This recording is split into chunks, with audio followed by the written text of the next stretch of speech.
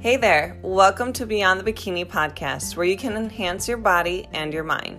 My name is Nicole Ferrier, exercise science grad, certified personal trainer, bikini competitor, and coach. On this podcast, you will learn more about my experience in the fitness industry, competing in bikini competitions, mental health, and how to gain more success in your own life in your fitness journey. So sit back, relax, or power through this cardio session and enjoy.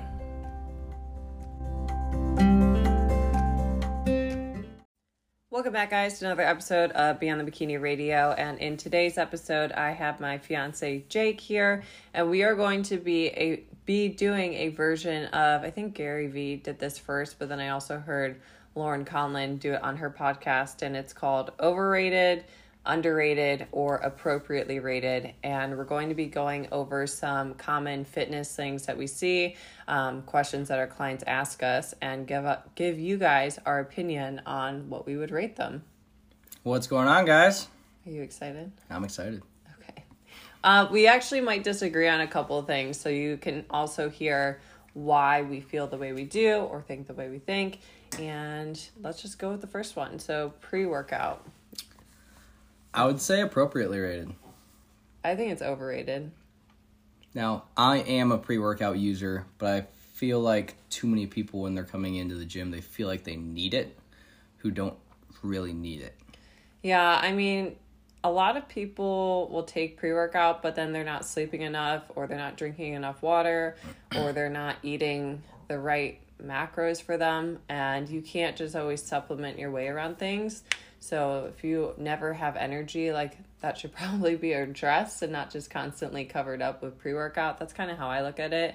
I've also had a hard time finding a pre-workout that works for me. Like, for the most part, I use like nootropics or supplements that aren't directly pre-workouts just for a little bit of caffeine, because a lot of pre-workouts, I think, have way too much caffeine in them for the everyday person. Yeah, and I do feel that some people, they just get gassed kind of 45 minutes into their workout, and sipping on something like a pre-workout or even just like a half scoop. Like, you don't need to take the full scoop, but sipping on a half scoop. I usually just do a half scoop now to try to limit my caffeine, but just sipping it throughout the workout is going to give you that extra push to make it through the back end of your workouts if you're following a programmed regime. Yeah. Next one, booty bands. I think that they are overrated, but they're leaning on the appropriately rated depending on how you use them. I think they're definitely overrated because a lot of new people to the gym think that they need them to build a booty because they hear the term booty with it. Knowing how to properly adjust like your hips, like having your hips anterior rotated more or posterior rotated, I think is the more important thing that you need to learn how to do. Proper squat depth, how to properly activate your glutes, and things like that is going to help. And then once you're to the more advanced level, then putting booty bands into it, because now you're trying to figure out how to push your knees apart and tilt your hips posteriorly or anteriorly, when you should just learn how to do that first. Yeah, I mean, I remember first using these like booty bands in like 2015 when they weren't that common. And then suddenly everyone was getting them in 2017.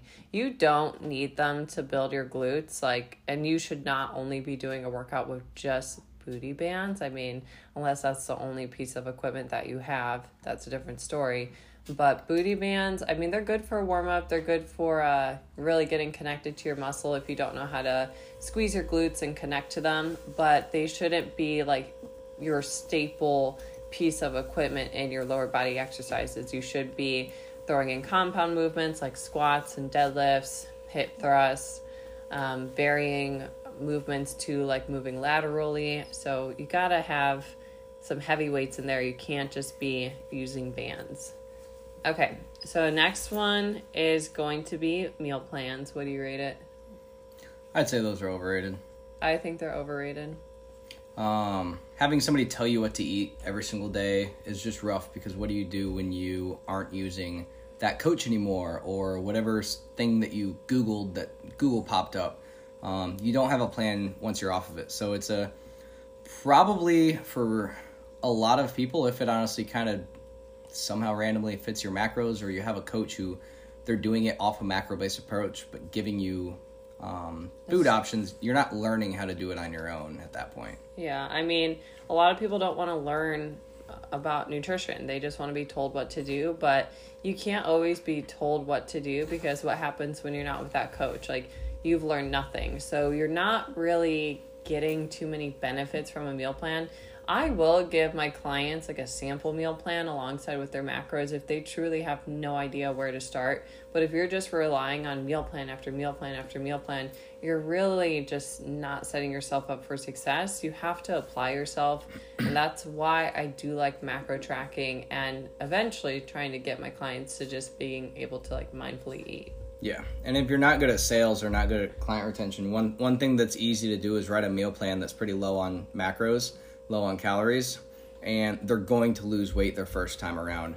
You'll get some people every now and then that just have a long diet history, so it's hard for them to lose weight, and they won't re-sign with you. But you're going to get those clients who are new and don't know anything and have a decent metabolism, and then they're going to lose weight, so they think that your system works. Yeah, I mean, now you're going to keep re-signing you're just not going to see the results each and every time, and you're going to rebound. I don't necessarily agree with that approach, but I mean, that's fine. Jake's also in-person trainer, so we're different. I'm online, he's in person. But with the meal plan, I honestly think if you just use a tracking app every single day, you're going to see a change. It doesn't even matter like where your macros are at. It's just going to bring a sense of awareness to you that you've never had before. So even just taking that step you're probably going to see some results, even if everything macro-wise is all over the place. Yep. Waist trainers, specifically the sweat belt ones. I think those are overrated. I think they're overrated, but they can be a good tool if you are like flying. So like if you need compression to help with like water retention. This is like very specific. Like if you're a physique competitor and you're flying, like use compression socks, use a waist trainer to help with some water retention, but you're not going to slap on a waist trainer and magically wake up with abs. Like that's not how it works. Yeah, I've seen people in the gym that all they rely on, it just seems like they're always wearing their waist trainer and sweat belts and everything like that. Although I will say, I've used one before I really understood it that much. And I will say, once you pull one of those off your stomach and you see the sweat, that is very motivating, and feel like you got in a lot of work throughout the gym. So if it mentally motivates you and psychologically you work harder in your workouts because of it, I say go for it. But if you're looking for results from the actual waist trainer itself, you're losing water, which you're about to drink back in anyway. Yeah, I mean, I've used them like on my period before when I've like gained a ton of water retention, and that's like helped me see a big difference in like the water that gets held in my core. But I've never used one in hopes of like helping my abs come in or helping me drop weight. Like the only way you can lose fat is through creating a calorie deficit in correlation with your body working for you. So like your hormones being in a good place. Like that's the only way you're going to see change, not just through compressing certain body parts. Could you imagine just like wearing like thigh sleeves and thinking your thighs are going to shrink? I've seen people walking into the gym with bicep sleeves, like the sweat ones, and thigh sleeves or suits that zip up. Like it's crazy what walks into the gym. In-person training, I think it depends where, but I think it's appropriately rated. I would say for like, it depends. Like your new person to the gym, or your person who they've struggled with they need the accountability. I'd say a lot of times it's underrated to start with a trainer with the plan to come off using one. Have a trainer to teach you a bunch of different exercises for a few months, and have a program and a plans for the intention of you learning. Is ask why they change your macros. Ask why they're doing this exercise. Remember how you're doing that exercise.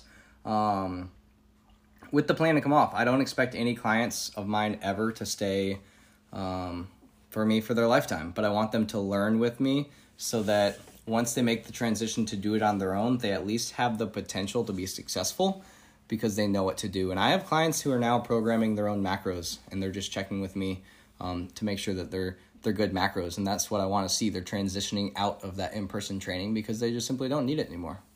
Yeah, I mean, I honestly never had like a in-person trainer.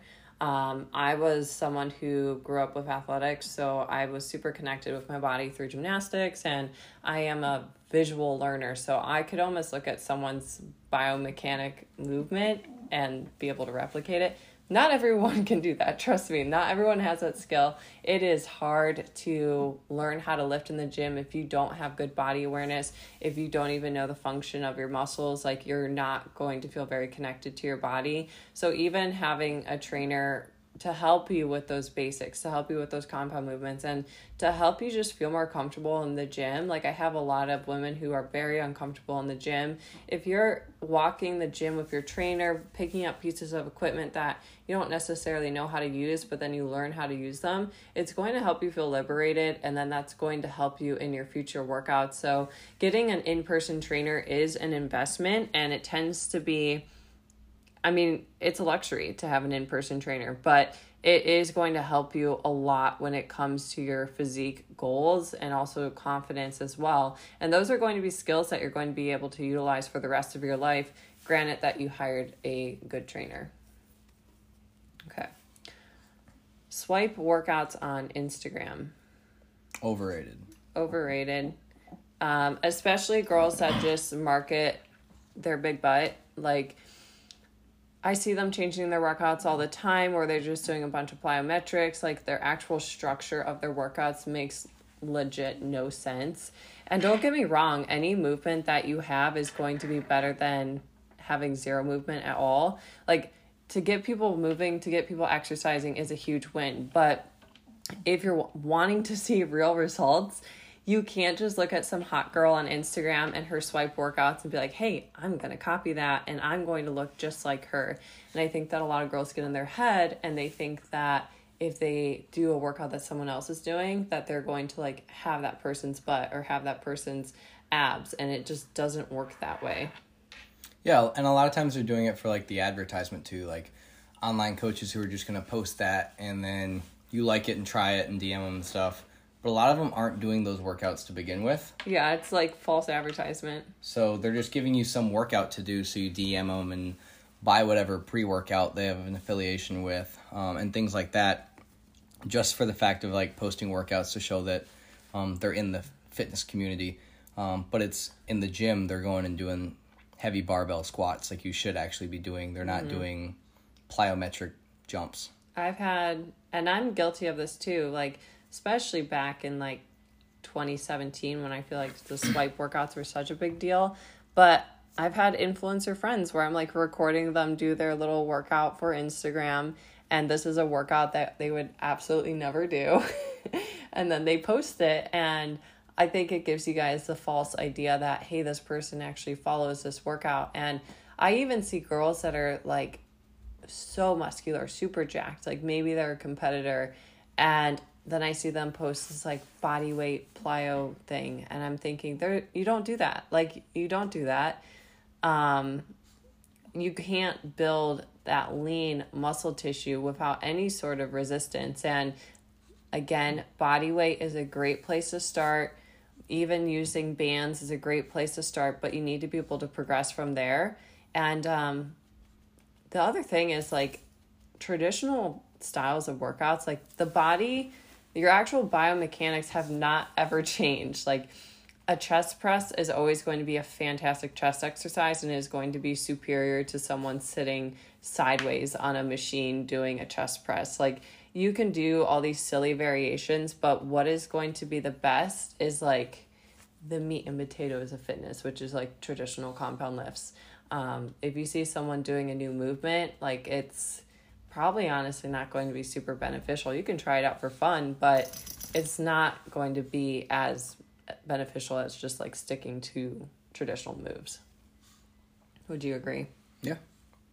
Sorry if you guys can hear the dog. It's like we're waiting for us to move into this house, and then we can have like an actual podcast studio to where you can't hear the pets interrupt. Okay, everyone's favorite, keto.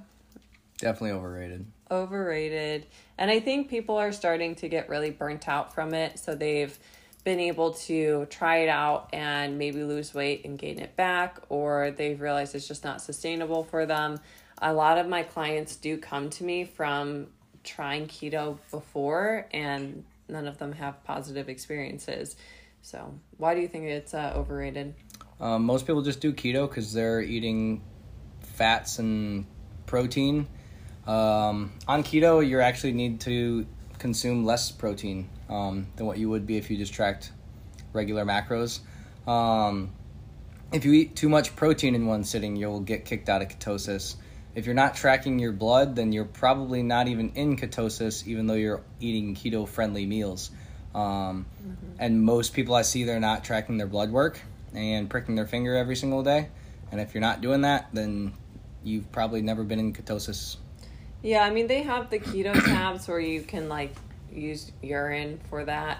But with ketosis, I mean, you don't need to be burning ketones to burn body fat. Like, that's the funniest thing is, like, you don't have to burn that to lose body fat. Like, it's people, again, this is something where they lose weight because this is the first time they've ever been mindful with their nutrition and they've never had any sort of structure before.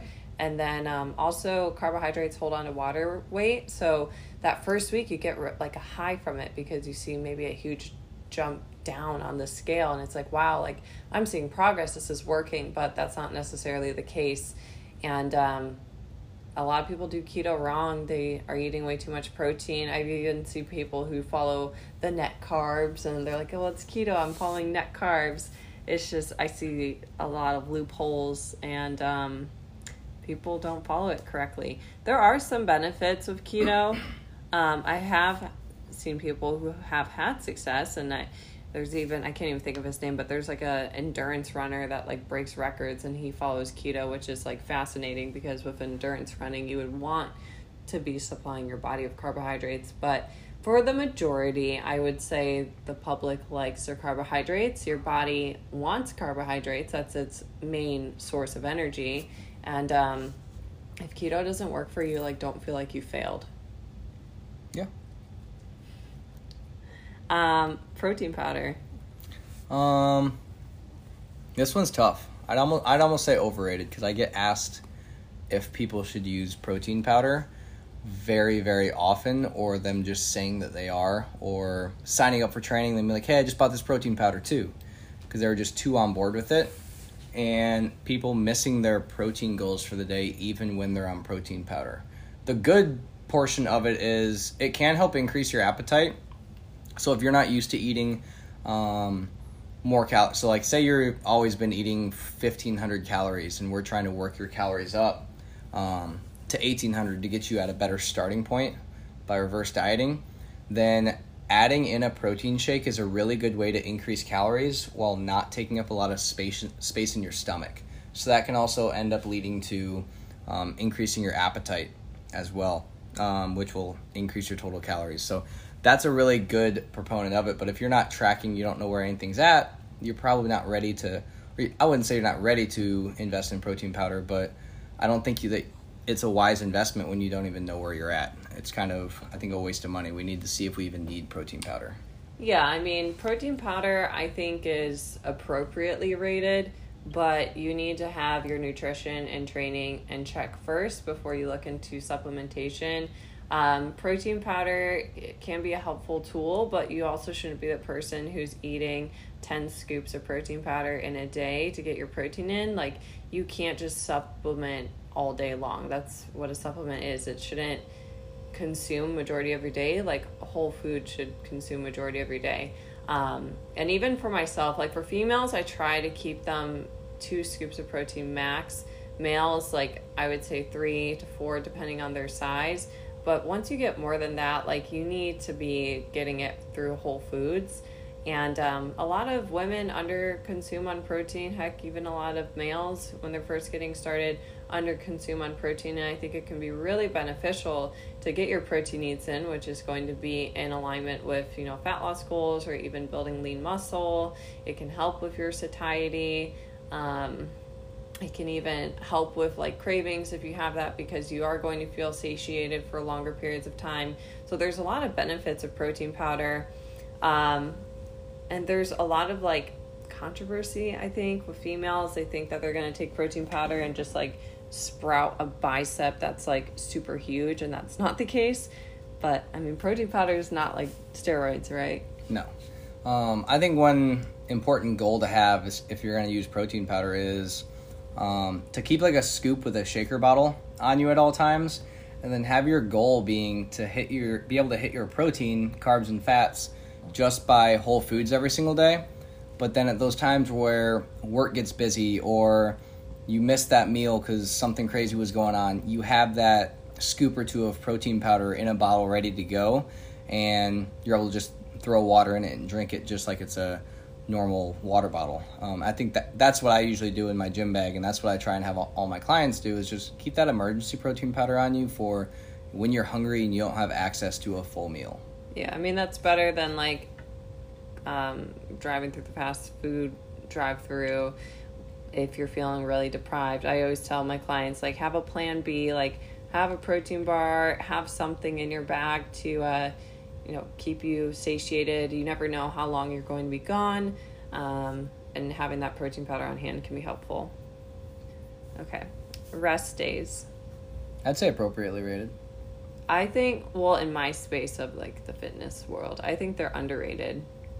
I do see a lot of people who are like coming into the gym, getting started out 3 days a week, because they are pretty sore, even going through a lot of very, very basic movements. I took a new client through a 10-minute workout during our first workout, and she came back in, and it was, I mean, we maybe held 10 pounds for squats, and she came in 3 days later and was like, oh my gosh, I was so sore for those 2 days.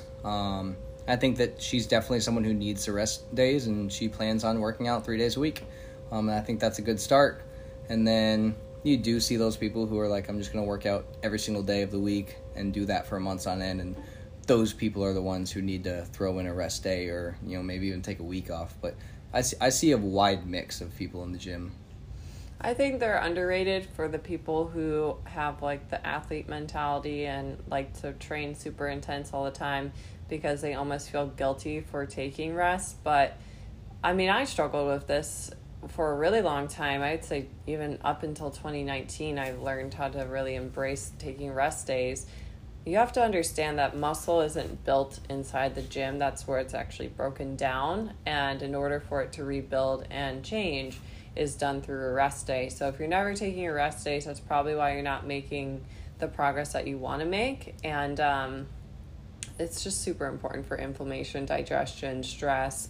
And you need a day where you're not in the gym, where you can like focus on life stuff. Like, it's great to have fitness goals, but take a rest day to really catch up on life and maybe do another hobby that doesn't involve your physical body. Yeah. Do you want to throw in some fun ones? Some fun ones? Like what? I don't know, like food or whatever. Jake wanted to talk about rice cakes. Rice cakes are definitely overrated. I think they are appropriately rated, because the only people that I ever hear that love rice cakes are bodybuilders. Because you can do anything with them. You can add peanut butter on them, they're good. You can add egg whites on them, they're good. You can eat them with chicken and they're good. They're the most versatile carb other than rice and potatoes. Taste like flavored cardboard a lot of times. Not the ones that I get. They taste good. Rice cakes are very appropriately rated in the bodybuilder community. A lot of my clients have come to the rice cake side while working with me. Let's do another one. Traditional weddings. Traditional weddings. Definitely way overrated. Yep. Make a list of what you want in your wedding that you won't sacrifice for, and then make a list of like things that you're definitely not going to do if they're non-negotiables, and then make a list of your negotiables. And out of your negotiables, those are things that, based off your budget, that you decide to throw in or not, and then, or if somebody else is going to pay for it. Yeah, we're getting married this year, so I think traditional weddings, in my opinion, are overrated. I think a lot of people think they have to follow a rule book, but weddings have been around forever, and just because your parents had it a certain way doesn't mean you have to. Like, you are independent, you have your own life, and it's important for you to stick to your guns and stick to what you feel like is important. Yeah, I think you need to remember that it's not your parents' day, it's not your cousin's day, it's not your friend's day, it's your day, and people need to kind of stick up for themselves a little bit more on what they want, and making it what they want. What I see a lot of people do too, because we've gotten questions about our wedding and what we've done, how we've handled family pressure, how we've made certain decisions, things like that. But I think one important thing to realize is don't even go into it with like wanting to please certain people. Go into it with wanting to please your partner and make decisions between the two of you. Right. That's, I think, super important. And it's you and your partner's marriage. It's not you and your parents' marriage. It's not to say like you should tell your parents to F off and you don't care about their opinion. There's a right way to go about it. But I've definitely learned a lot about patience and like compromise. But guys, I hope you enjoyed today's episode. It's been a while since you have been able to hear Jake on Beyond the Bikini. So thanks for joining me today. Glad to be back.